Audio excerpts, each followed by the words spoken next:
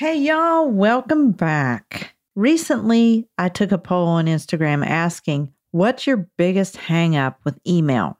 And overwhelmingly, the answer was what to write.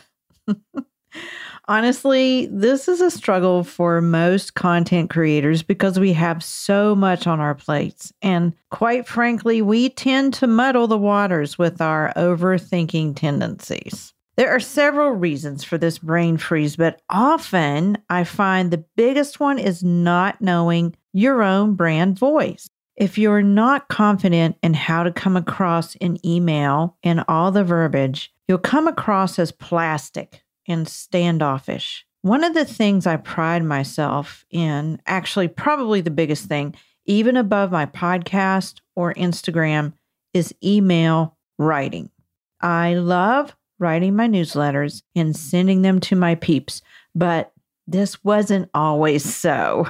I want to help you figure out your own brand voice. So before we get started with today's episode on email writing, I want to remind you to sign up for our live brand voice workshop coming out next Monday, August 8th. Inside this workshop, I'll teach you how to identify and authenticate your unique brand voice. This will help you reach that target audience you've been searching for and help you pinpoint your own unique, authentic voice we're always talking about at the end of every podcast. You have a lot to offer the world, and most of it is right under your nose. You're already doing it because it's part of who you are. Once you pinpoint your secret sauce, you'll be freed up to write like you talk and have loads of content for those email letters. Let me help you figure it out. In the Brand Voice Workshop, you'll get to ask questions too. So go check that link out. We will put it in the show notes. All right, y'all, let's get into today's episode. 3 newsletter musts for keeping readers engaged and coming back for more. Listen in. Welcome to Authentic Online Marketing with Ruthie Gray.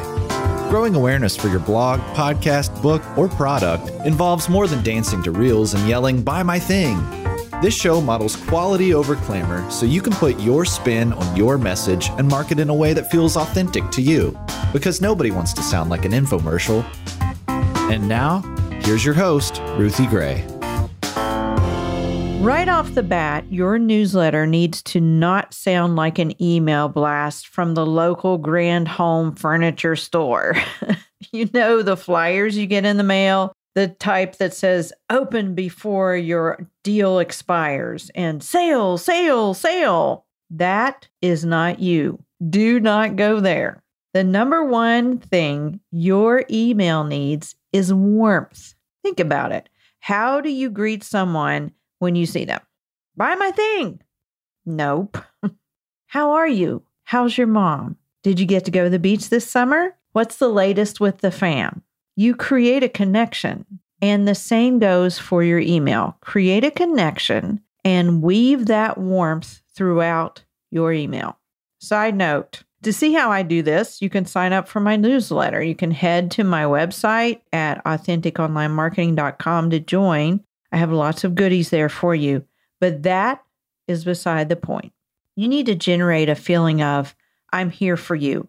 I'm down in here with you, not, here's my thing, go get it. Craft a connection. Number 2, provide value. That's right, your newsletter is curated. It's exclusive content only for subscribers. So give them ideas for how to do what you teach. Also, give them insider tip-offs for free summits or special sales or special launches before you share with the rest of the world. My subscribers get first dibs when my trainings go live, and they thank me for it. But it's because most of the time, I'm not asking for anything. I'm providing value and tools in the podcast for them to grow an Instagram platform and then translate followers to their newsletter. You do realize that the newsletter is the ultimate goal, right? Your followers who opt in have chosen you. That's their first step towards conversion. Then it's your job to nurture them and earn their trust by providing value. Number 3, lastly, is to provide one call to action, not links everywhere. Multiple links lead to confusion and inaction.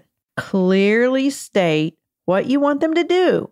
Reply to this email. Forward to a friend. Click the link to learn more. Join the Facebook group or check out your launch product link.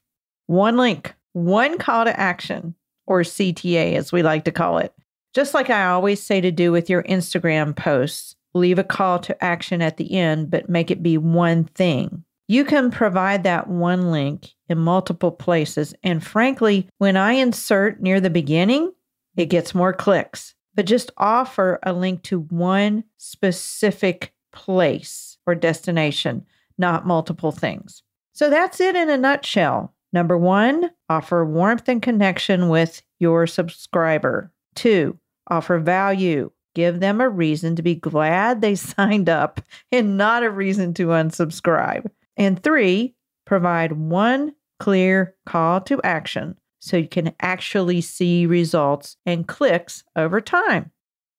Remember that Instagram poll where I asked my followers to vote on their biggest newsletter struggle? Well, there was another place that I asked my audience to vote, and I'll bet you can figure it out. My super number 1 gold nugget that I keep in my back pocket, my newsletter.